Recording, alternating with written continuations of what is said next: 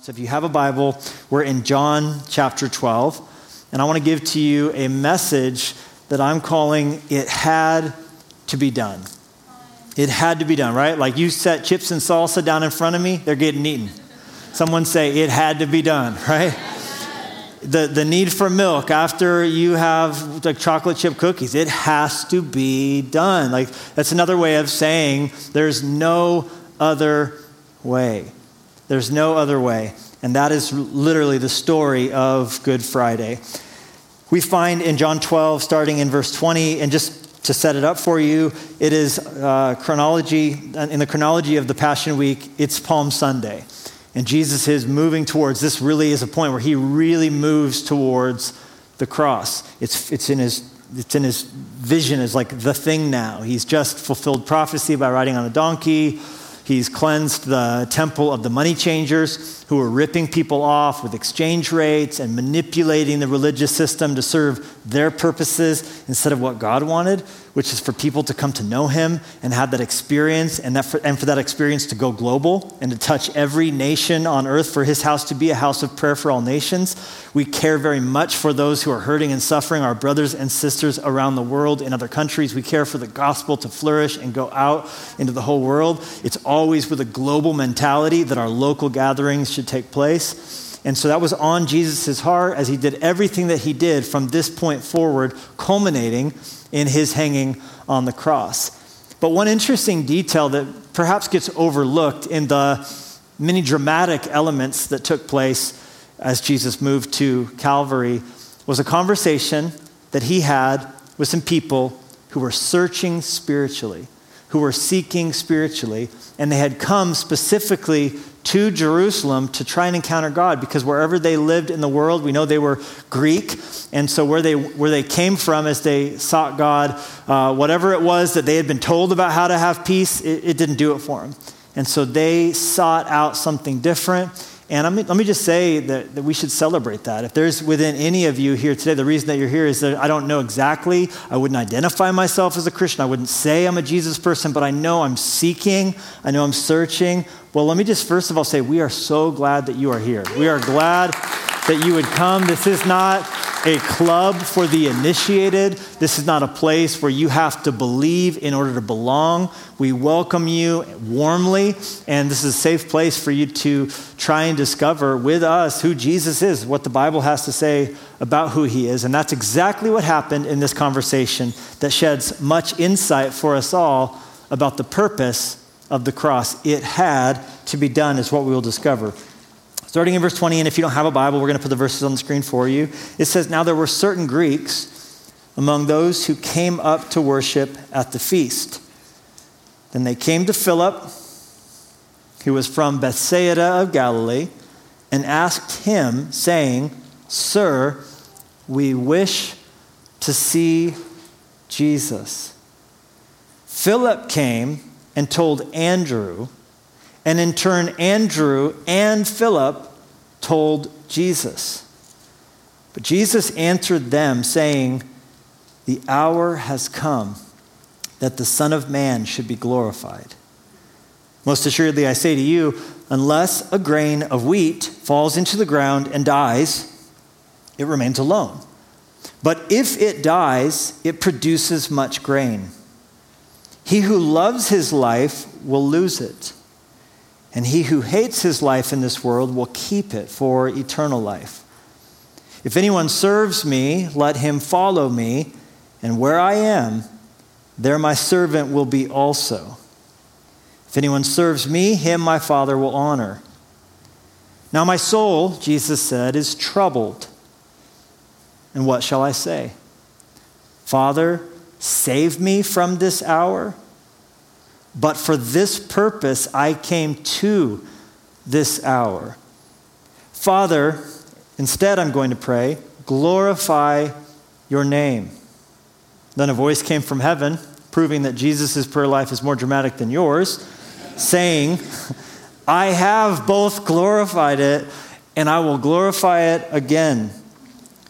Then the people who stood by and heard it said that it had thunder. They thought it was like Imagine Dragons. And others said, an angel has spoken to him. Jesus answered and said, "This voice did not come because of me, but for your sake. Now is the judgment of this world. Now the ruler of this world will be cast out." And notice this: if I am lifted up from the earth, I will draw all peoples to myself. This he said, signifying by what death he would die. And so, Father, as we ponder what it is that you were trying to communicate to those Greeks who came to seek you, who were looking for something from you, who had heard enough about you to seek out an audience with you, to pull up a podcast, to get on their Spotify and say, what can I find about who Jesus is?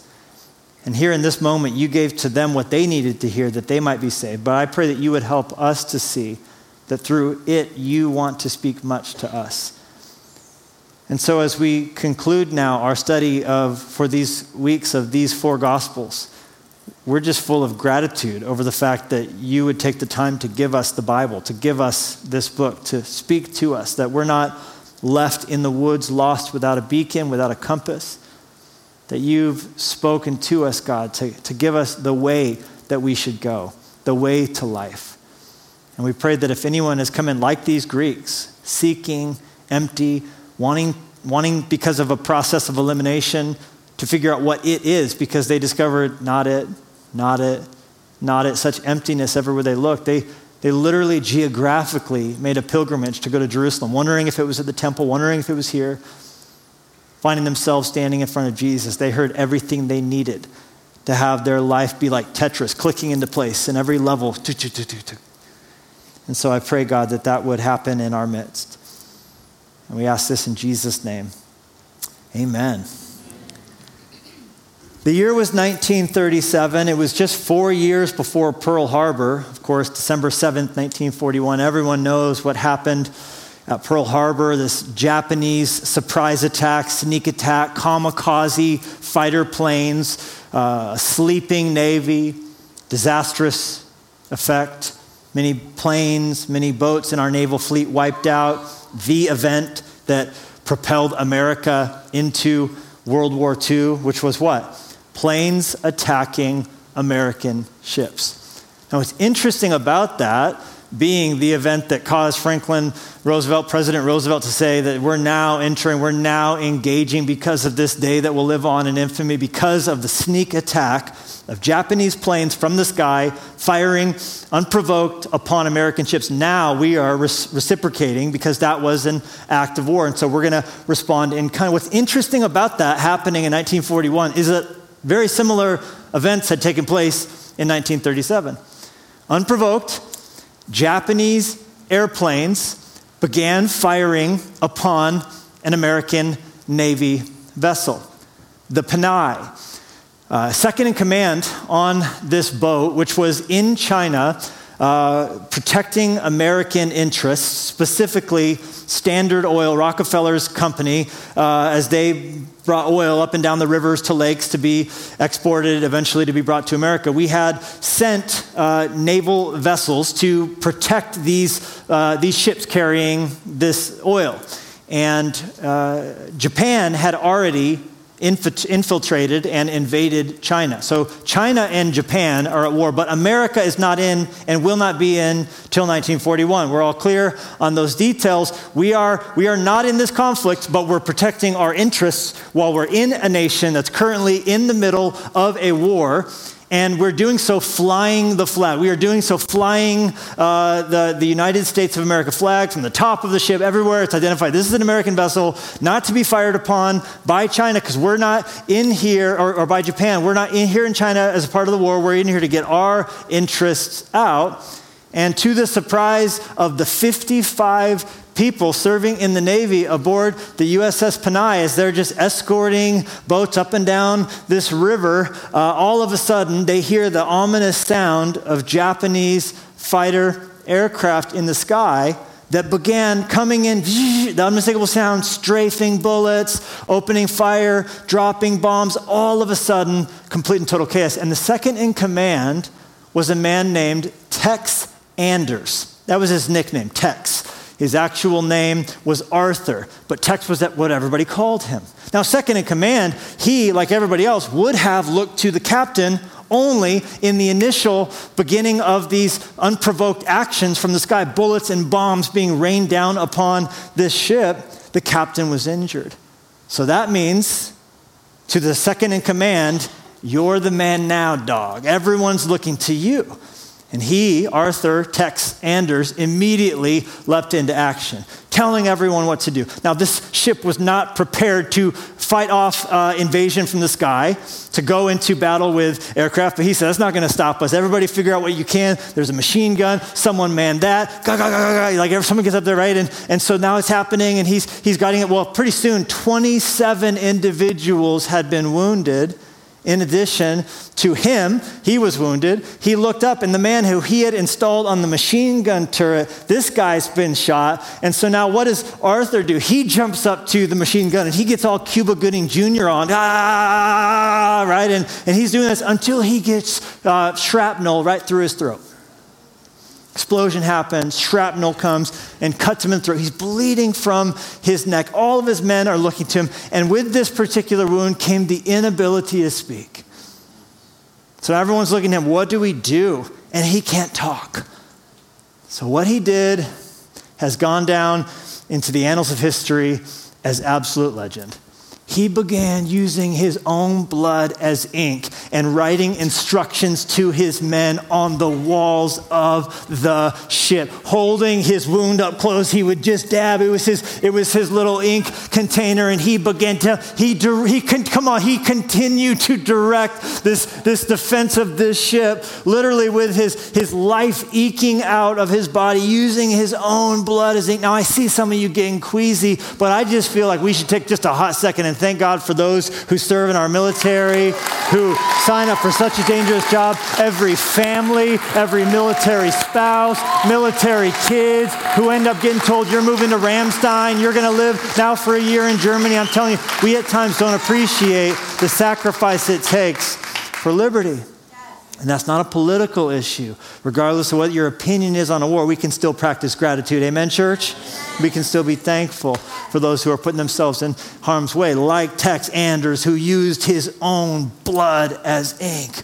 Well, finally, he knew there was the ship was going down, and so his goal shifted to now, how do we get everybody safely off? And he, with his bloody ink, gave the command for the men to abandon ship and get all of the injured, including the captain, off of the Panay. And he safely and successfully they left no one behind. All 55 got off. Only 2 lives were lost that day. And 53 of the men who were on this boat got to safety because of this man's actions. Because of what he did, Arthur Tex Anders was awarded the Navy Cross, which is the highest peacetime award that can be given out by the Navy. And some of the instructions written in his blood are to this day in Washington, D.C., housed in the Museum of the Navy. And I feel like it's an appropriate story for us to bring with us into our consideration of what Jesus has to say here in John 12, when this group of Greek people come to Jesus' disciples, or specifically one of them named Philip. Now, we don't know if Philip maybe had Greek background or Greek family that made him like an obvious source of entry into, right? You gotta have a hookup. Like, you know your cousin? You think he can get me in? I heard he works at the thing, right? Y'all know name dropping, right? None of us are afraid or above that. If we got a hook, however small or large, we're gonna throw that name down and see if it helps at all, right? And so that's what this group of people do. They go to Philip, and Philip, if he knows one thing, if he's going to get these people to Jesus, he's got to go to Andrew. Because Andrew has a bring people to Jesus anointing upon his life. I don't know if he is Enneagram 7 or Woo on the Strength Finders, but this guy, literally, Google it, every time he shows up in the entire New Testament, it is while he's bringing someone to Jesus. He was just a social butterfly. He just had a way with, oh, you got to meet Jesus, and you got to meet Jesus. He's like Oprah. Everybody's got to meet Jesus, right? And so Philip gets these Greeks to Andrew, and he's like, hey, they want to meet Jesus. Andrew's like, come on, come with me. Jesus is like practically in the middle of a sermon, right? And he just doesn't even care. He's like, Jesus, you got to meet these guys. And Jesus uses the opportunity to say words that coming out of his mouth should stop you and give you pause. You go, oh, my hour's come. I would love to talk to you guys, but my hour's come.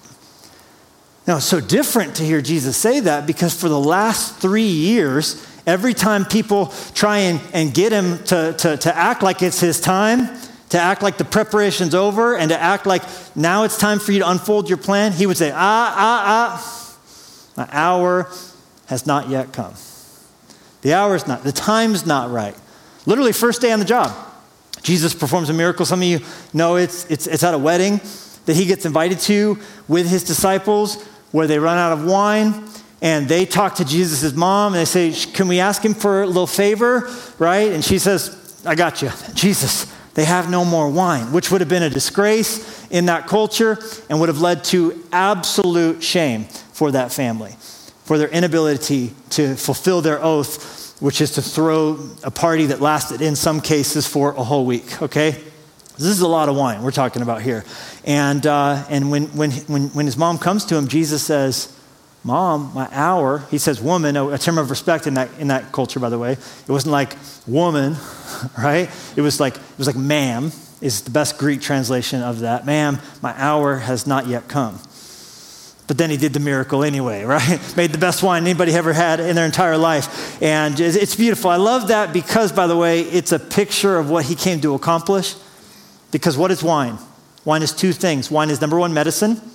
When a man got hurt in the Bible, he was bandaged, but then his wounds were treated with wine, right? They didn't have Neosporin or hydrogen peroxide, which makes every kid cry, right? They didn't have that stuff, so wine they used to treat. It had antiseptic properties to it, the alcohol, and so that's what they use. It's a symbol of medicine, but it's also a symbol of celebration. And what greater picture can you find in the Bible of the joy that God wants us to experience following him than the celebration that is found at a wedding? I'm telling you, it is the height of human happiness, right? That is, unless you have like a really dysfunctional family. But I mean, if you love your people, to come together and see people you haven't seen forever and to have a decadent meal. Everybody knows that calories don't count at a wedding, right? Wedding cake, that doesn't count against my diet, clearly, right? And you're dressed to the nines, and grandma's getting down with the ring bearer and everyone's laughing. I was at a wedding with my wife one time where just when we thought it was over, they said, all right, everybody, it's chicken and waffles time. It was like midnight. We all ate it. It had to be done, right? Here to volunteer for King and Country, and it's a wedding. Like this is a huge moment. We're seeing a work of God, and that's how God wants us to feel about church. That's what God wants us to feel about walking with him. There should be none of this, it's a duty, I just got to check the box. Like, if that's why you're here, we welcome you, but that's not how God wants you to feel. Like somehow you're appeasing an angry God with some religious act of service that somehow is going to make him hopefully say, come on in on the last day instead of go to hell because you had that one church service in 2022 and praise God for that, and you try and do as many good things as you can. No, that's the opposite. God doesn't want you to feel like church is something to be endured, but something to be enjoyed, something to be savored. It's a wedding. Come on, we're caught up in the joy and the euphoria of what Jesus has done. That's what he wants us to feel. And yet, he did say on that day, my hour has not yet come. Because the thing I came to this earth to do so that we could have life like a wedding feast, it's not time for that yet. It's not time yet. It's not time yet. People would try and treat Jesus like a king, get big parades around him. He would say, no, it's not time for that yet. alluding to the time when it would be time, which is when he allowed them to put him on a donkey, allowed them to parade him down the Mount of Olives into the temple area, allowed them to cry Hosanna. Every other time, he would sneaky Jesus them, right? Sneaky Jesus. That's when he would do a miracle, and everyone was like, oh! And then he sneaky Jesus away, right? He sneaky Jesus out of there. And he would tell them, shh, no, he would like fix people's issues, but be like, don't tell anybody. Now they would go tell everybody. It's weird. He told us to tell everybody, and a lot of times we tell nobody. It's hard to figure out exactly. But basically, it's a huge, all of that to say, it's a big deal to hear Jesus talking to these Greek people and his disciples and go, everybody, in. My hour has come. The time has come. Here we go. Ready? The time has come for me to be glorified, exalted, honored. Now, what's interesting about that is what he is about to endure is about as far as I can conceive of from being glorified. But it allows us to look at the cross through Jesus' eyes. What was he talking about? He was talking about literally one of the most painful ways a human being could die. What we call Good Friday, the glorification of Jesus, it came about in a very strange wrapping. It came about with the skin of his back being peeled off, as a professional torturer whipped his back again and again with the leather-thonged cat of nine tails that had little pieces of metal or glass or bone in the bottom of the 18-inch long straps. It was so horrific just to be scourged that men literally would pass out or die from it. And this after the prolonged torture of being beaten illegally again and again and again throughout his trial, having a crown of thorns crushed in on his forehead, sleep deprived, surely deprived of any hydration or nutrition, kept awake in a cold environment all night, having a mockery of a robe put upon him and then ripped off, causing all of those wounds which had clotted to the cloth to be once again flowing again, losing dangerous amounts of fluid to the extent that when he was asked to carry his cross, the journey from his place of being condemned to die to the site of the execution outside of the city of Jerusalem, a little hill that got a nickname called the Hill of the Skull, where the Romans liked to crucify their victims because of the way that there was streets and roads going every which way out of the city. It would be like basically being crucified by the side of a freeway. Everybody's seeing it. Shame, nakedness, ridicule, and there, nailed to a cross with a spike between your radius and ulna, being held in place by the fused bones of the wrist. You're hanging from these wounds, another nail going through your feet, all of the weight of your body now on these 3 points. Now that would be bad enough, but the nails didn't kill Jesus. No, it was a death of suffocation. If you go to the state fair and ride the Gravitron, next time you take your life into your hands and get on a ride at a fair, you're experiencing about 3 Gs. The Saturn V taking off, which took the astronauts that went to the moon during the Apollo program, that generated on liftoff about 4 Gs. That feeling of being sucked back. Now imagine that having to fight that off and touch controls and switch stuff and do things. Neil was once in a mission during the Gemini program where he experienced upwards of 8 to 10 Gs. At 8 Gs, it's difficult to breathe. At 10, you almost always black out. The blackness starts to come from the outside of your vision in. Fighter pilots learn techniques to work against this, and every astronaut, before they're ever named an astronaut or go on a mission, has to be put into the centrifuge where basically they get spun until they black out. So they understand and know the sensation of what it feels like. But they usually puke first, so they had that to look forward to. But to think about that, I read interviews with Michael Collins, who was tasked of all the Apollo astronauts with developing the suits that were there to help them deal with this pressure, the pressure suits they wore taking off. And he, to test them, had to fly in the centrifuge with every different version the different manufacturers cooked up. And he talked about feeling at times as he got spun around like there was an iron band around his chest. And he couldn't get the next breath in. That is what it feels like to be crucified. You see, as you hung there in that way, you could draw air very easily into the lungs, but you couldn't exhale it as you were hanging in that way because of the way it would mess with your intercostal muscles and your pectoral muscles. You were basically, your lungs were full, but you couldn't let that out unless you stepped up on the nail wound. And then alleviating that pressure here in your rib cage, you would be able to exhale. Now think about it. Jesus Christ spoke 7 times on the cross. And the only way for human speech to be produced is for air to pass out of the lungs, through the throat, and to be shaped by the teeth and the tongue and the lips. That makes Jesus' words that he spoke from the cross among the most painful and precious gifts that have ever been given in human history. And he spoke to take care of his mother. He spoke to take care of the man being crucified beside him, who earlier on in the crucifixion was mocking Jesus. He spoke to ask the Father, though, most remarkably, to forgive those who put him there. Which we go, that's amazing. He loved those hateful Jewish leaders and those Roman soldiers. Y'all, that is not even the beginning of what he was praying for. Because as Jesus hung there on that day, paying for the sins of the world, he was praying that God would forgive Levi. He was praying that God would forgive you. For all of us have done the things wrong that put Jesus on the cross. Father, forgive us, he was praying, for none of us knew what we do. And so as Jesus was enduring all of that, for hours. Literally, he hung on the cross for 6 hours. Think of it. 3 of those hours were in darkness and shame as he didn't even speak until the very end. Again, he spent 3 hours suffering and struggling to breathe in silence. And all of this, I'm reading Jesus' words to the Greeks, going, that to you is being glorified? That to you is the hour, and you were willing to go through with it? Right? We avoid suffering when we're thinking clearly. I started skiing when I was 2 years old.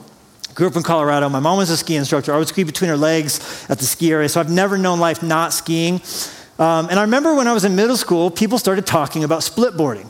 Because back then, you couldn't snowboard rather, at Taos, New Mexico. There's a ski area called Alta. There were some hoity-toity ski areas that didn't want any of this riffraff ruining their good snow with snowboards. Some people still feel this way to this day. It's an elitist mentality, and it sickens me, all right? So I remember hearing that there were people who had these split boards that they would be skis, and they would ride the chairlift like, hey, nothing to see here, just a skier. But then when they got to the top, they would go hide in the woods and turn them, the 2 skis snap into a snowboard, and then they'd just come cruising down like they own the place. And I just thought that's so creative. I remember reading about that in Snowboarder magazine, like as an 8th grader.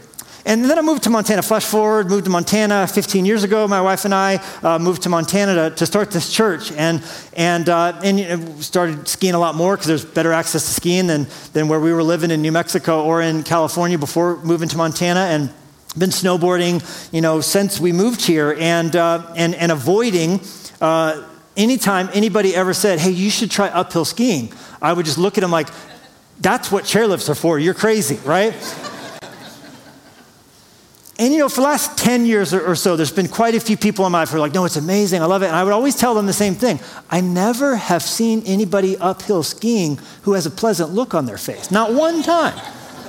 While I'm riding the chairlift, I always look. That person looks like they're in agony. That person looks like they're suffering. They look like they're having a terrible day. Their beard is frozen, right? Thank you, I'll be fine here on the chairlift with my hot hands in my gloves. But I knew I needed to do it.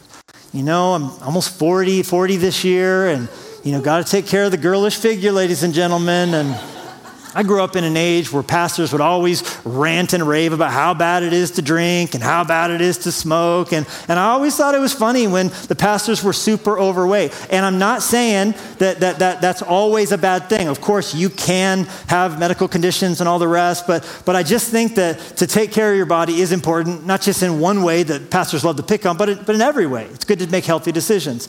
And I was like, I know I need to do it. But I didn't want to tell any of my friends who do it, because then they would annoy me with wanting me to go with them and them being better than me and me being irritated. And so in secret and in silence, I purchased a setup and I had plausible deniability. So if I hated it, I'd just sell that stuff on Craigslist. It would be like it never happened, all right? If I was bad at it, you would never know about it. I was bad at it. Here's what happened pretty early on. Okay, a little icy. That did not go well. Slid all the way down this hill. Couldn't get... Oh, man. Whew. Just grateful I didn't hit those trees. Yeah, that was about an hour before I had to get on an airplane. All right, I was preaching at an event somewhere. The whole flight, I'm like, every time I touched the armrest, ow, ow, ow. You know, turns out getting burned by snow does not feel good. Later on, someone told me that basically when it gets really warm in spring and everything melts, it's like 60 degrees, right? This was a couple weeks ago. It's not been anywhere near 60 degrees, but we're speaking it in Jesus' name. Please come find us 60 degrees. We've been in a little bit of a cold snap in spring in where I'm preaching in Montana, but it got super warm, and then overnight, of course, it froze, and then I was like, early in the morning, got to go before work, and I get up there. I should have known better, because ski patrol stopped me, and I had made it successfully a couple times, but this time, this guy said, hey, you shouldn't be out here. I'm like, no, I'm a professional. Done it 3 times. I know what I'm doing. And he says, no, it's super icy, man. In fact, a guy just fell halfway down the mountain, and then I realized at that point he was holding an uphill ski. And he goes, and I have no idea who this belongs to, but we're looking for him. I was like, but I really need a workout, and I already started, and I have this weird thing about finishing everything I start. Anybody else warped inside? And the OCD in me would never allow the thought of this not being concluded. And so I was like, I'll be really careful. And I saw that there was a guy ahead of me about 50 yards. So I thought, I'm just going to follow that guy. And whatever he does, I'm going to do. He seems like he's fine. What I didn't take into account is he was on skis, more surface area, and he knew what he was doing. And so he started to kind of go diagonally. I'm like, I can go diagonally. That was when I fell. And then I had this weird sensation. I am sliding down a mountain rapidly on this ice sheet, and I don't know how to stop myself. And so, of course, I'm trying to, everything I can is burning and hurting and stopping, and eventually I stopped. Now, here's the crazy thing. I knew that to put skins on would be agony inside my lungs. Cardiovascularly, there would be a burn. I did not know to put skins on would mean blood. And I don't know if you can see my hand shaking. And yes, tears when I took my first shower. It hurt a lot. All right? Don't judge my journey. But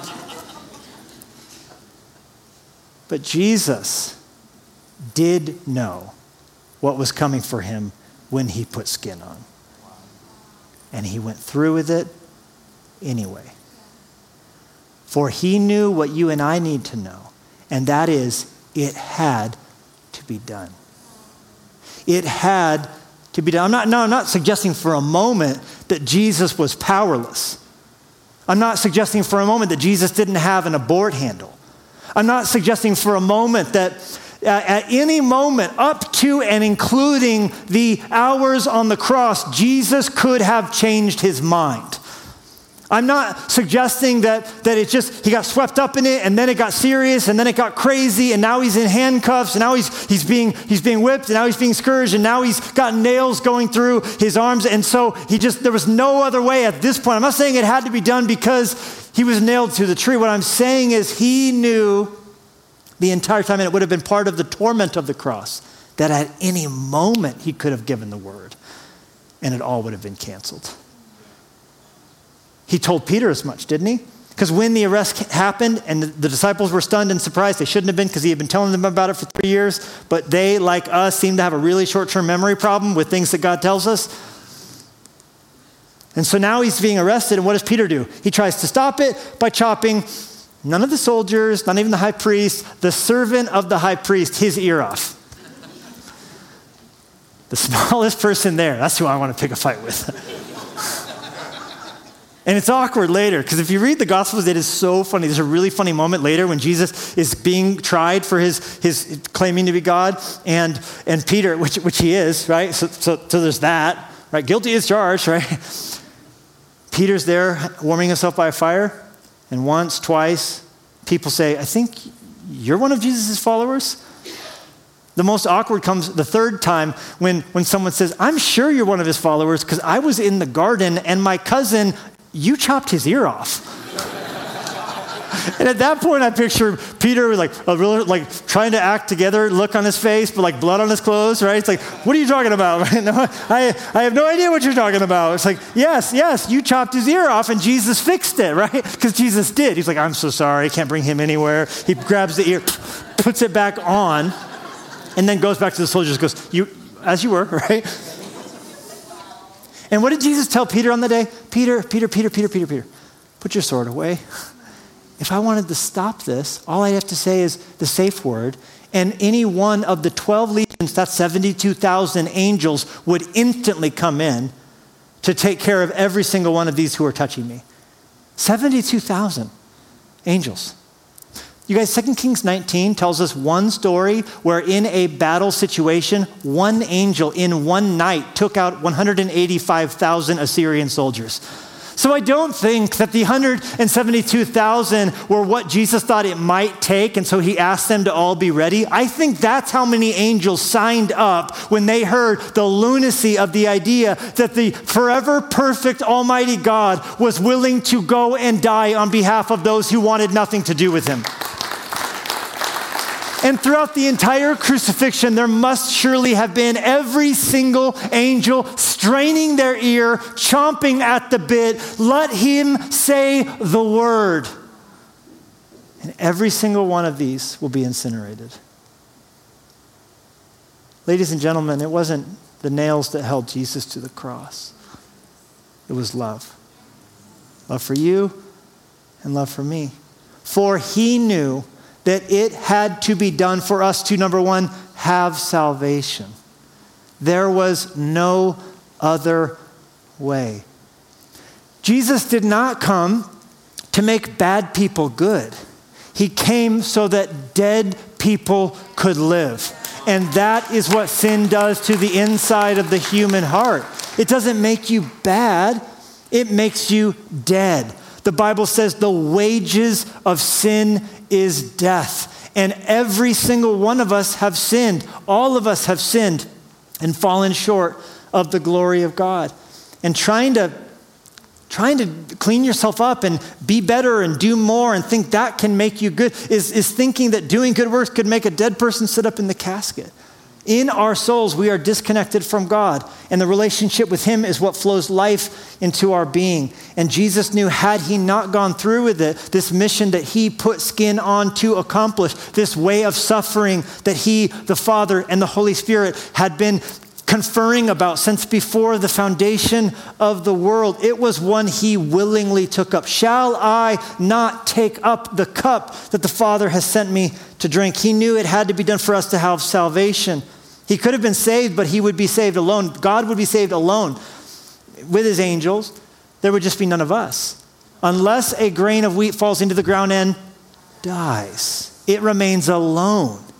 But if it dies, it can produce much harvest, a harvest of soul. So he died so that in raising from the dead, he could bring us to life, that we could follow his example. He could be the first fruits, and we could follow his lead when it comes for us to die. Secondly, for us to have purpose.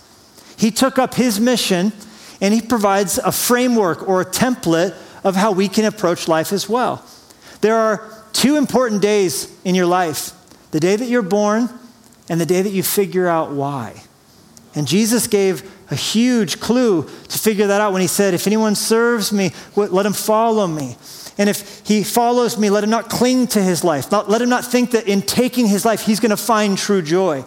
It's truly when we lay that down. It's truly when we serve each other. It's when we show up in this world to contribute something. And we show up at work to contribute. And we show up at work to not say, here I am.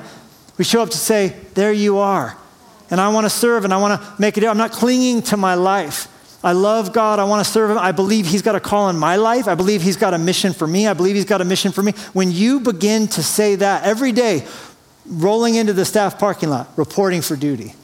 When you drive home at night, you park in the apartment parking space designated to be where you're supposed to park, on that little carport, and you say, reporting for duty, here to serve my spouse, here to serve my kids. When you show up at church and you stop just watching church, but you start being the church, when you start to say, we got work to do in Afghanistan, we got work to do in the 1040 window where there's the least Christian witness on the face of this earth. We got languages that don't have the Bible in it, and we got to translate them. When we start to say there are hungry people in our cities and we need to feed them, we need to fund the shelters where the at-risk are going to sleep. We need to fight for a young generation that is looking for meaning, looking for purpose, and not finding it when they listen to culture, because culture does not have the answers, because culture is just as lost as they are.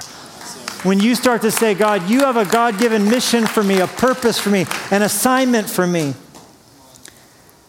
That's what Jesus was willing to pick up his cross to tap you into. He embraced his purpose so that you could find yours.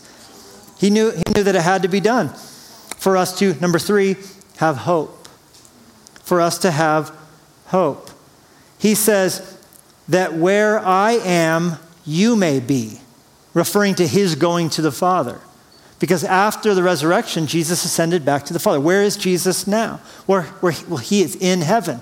He is in that place called paradise that he told the dying thief who used his last breath to ask Jesus to forgive him. How beautiful is that? This man had done nothing good, had never been baptized, didn't know any Bible verses, but as he died calling out to Jesus, Jesus said, today you're going with me to paradise. That proves once and for all, it's not good deeds that save you, it's trusting and believing in Jesus. And you could make that decision today. You could make that choice to call on him, and you will have hope. Hope of forever? Yes. Hope that when you die, where he is, you will be. But also, I believe there's more to that because there's also hope to live with. Because living on this planet, even as we follow Jesus, we will encounter pain, we will encounter difficulty. And if you don't have hope, it can feel what? Hopeless to hurt. It can feel hopeless to suffer. But as you follow the example of someone who looked at his cross and called it glory, you can experience heartache and difficulty in your life, and you can say, glory, glory, glory. I'm going through pain now, but God's up to something. I'm going through hardship now, God's doing something. I'm going through suffering right now, but you can start speaking over you're being fired, you're being abandoned, you're being mocked, you're being ridiculed, and physical suffering in your body. You can speak glory. Glory is what God's doing. These light afflictions are working for me to produce glory in my life. So what's my prayer? Father, save me from this hour. Jesus said, no, for this purpose I have come. I'm going to show up fully present for the mission I'm on. Because if I forsake the mission, I'm forsaking every single person who would ever call on me and believe in me. But if I'm lifted up from the earth on the cross, I will draw all peoples to myself. People from every tribe. Yes, not just you Jews, but the gospel will go to the Jew first, but also to the Greeks and to the rest of the world as well. We can believe, like Jesus, that when in life we feel like we're being put underground, 6 feet underground, with dirt thrown on our heads, we're not buried. We are sown. We are planted. This changes how I stand at the grave of my daughter. She's not buried there, goodbye, forever, rest in peace. Her soul is with Jesus. But there will be a physical, bodily resurrection of the dead. Ain't no grave can hold my body down. When Christ returns, we're believing. We have hope of the future. We have hope for the present. And then I think this is really what got Jesus excited. This is our last point, then we're going to take communion. He knew it had to be done. There was no other way but the cross. This is a question we ask, right? I've heard 2 or 3 people ask me this week, why the cross? Why can't God just say, be good?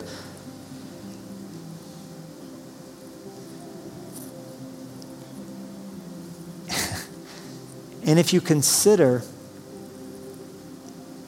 how insulting that must feel to the Father, because yes, I know we talk a lot about Jesus' sacrifice, but where are my parents at? The Father, to watch this, to watch your child suffer, When Jesus in the Garden of Gethsemane said, Father, if there's any other way to save them, let me not go through with this. If there was any other way, don't you think the Father would have stopped him and said, you know what, we could just tell them to keep the 10 Commandments and be good and try harder and do more? So you could just come back up to heaven and not go through with this. Friends, he knew there was no other way for God to be both just and the justifier of those who believe. So God made him who knew no sin to become sin for us, so that in him we might become the righteousness of God. But then once saved, we might be deployed. And he saw it, the way he saw it, that the cross had to happen for us to boldly go where no one has gone before. Proving forever I'm a nerd. I just quoted Star Trek for the first time in a sermon. Don't judge me. But that's the only way I could properly describe what Jesus said the impact would be if we were saved and filled with his Spirit and sent out into the world. The passage of Scripture is John 14, verse 12. If you can just flip 2 pages over, you'll find Jesus speaking. He says, most assuredly, I say to you, he who believes in me, the works that I do, he will do also, and greater works than these he will do, because I go to my Father. It had to be done in order for you and me to believe what Jesus' dream for our life was, that we would do, in his words, greater things even than he did. And that was his heart. That was his dream. That is the dream of every generation looking into the next generation. Through his sacrifice, he believed we could have a second chance. We could get our lives back. And then after he was sent to the Father, because that's the ultimate end of the crucifixion and the resurrection, him going back to the Father sending the Holy Spirit filling you and you and you and you and you and me and all of us. None of us individually would ever do anything greater in scale than what Jesus did. But all of us corporately, all of us as the church united of Jesus Christ all around the world, all receiving the gift of the Spirit, all receiving the fact that we are loved, that we are the tabernacle of the Most High, that we don't have to come to church to experience God, that we are the church, but as we come together in his name, every one of us a brick, God is pleased to dwell in the midst of us all. And then we would go out to love and to serve and to change and to tell. I'm telling you, he saw and spoke over us to infinity and beyond. And to end where we started, we left Tex Anders holding his throat, caring nothing for himself, only caring for his men. What I didn't tell you is that he had a 4-year-old son. This 4-year-old son would grow up and, inspired by his father's bravery, want to serve. And when the call was given, who will serve their country and go into space, he raised up his hand and chose to say, I will sign up and be an astronaut. A star sailor is literally what it means. And his son, Tex's son, Bill Anders, would be on the very first mission that would actually go all the way to the moon, Apollo 8. It's been called the Great Leap that made the small step possible. Because on Apollo 8, we went to 250,000 miles to the moon for the first time just to check it out and see if it was possible. Then we flew back, and then it was deemed safe for eventually Apollo 11 to go.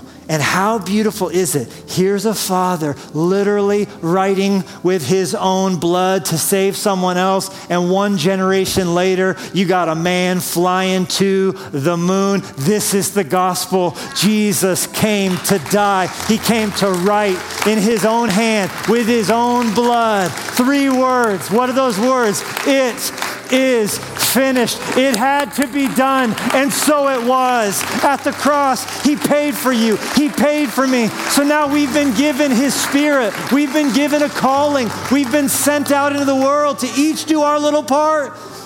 The cross is the giant leap that makes our small steps significant. The smallest thing you do for Jesus, the cup of water you offer in his name, using your gifts, using your ability, using your talent, each of us deployed to our parts of the city, each of us deployed to our parts of the world, all saying, God, put someone in my path who needs a touch. I'm ready and I'm willing to aid in the event of a catastrophe, of pain, of anything that I would see. And so for this, Father, we thank you. We thank you for words written in blood. We thank you that you canceled the handwriting of the requirements that was written against us, condemning us. We thank you for your mercy. We thank you for the cross. With our heads bowed and eyes closed, if you're with us this Good Friday and you want to be able to speak over your situation, glory.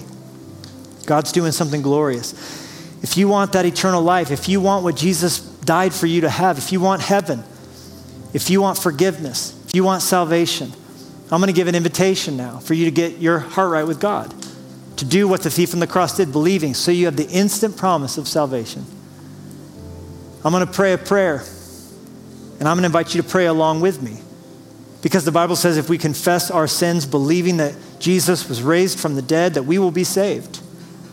The Bible never promises that tomorrow is the day of salvation, or next week is the day of salvation, or next Easter. You might be dead before any of those things come, and so might I. Life is a vapor and it's a gift, and if you sense the conviction of the Holy Spirit, realize what a precious and fleeting thing that is and respond to the goodness of God.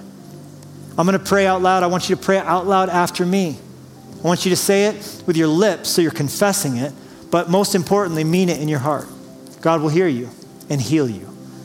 Church family, pray this with us. No one praying alone. Dear God, I can't fix myself.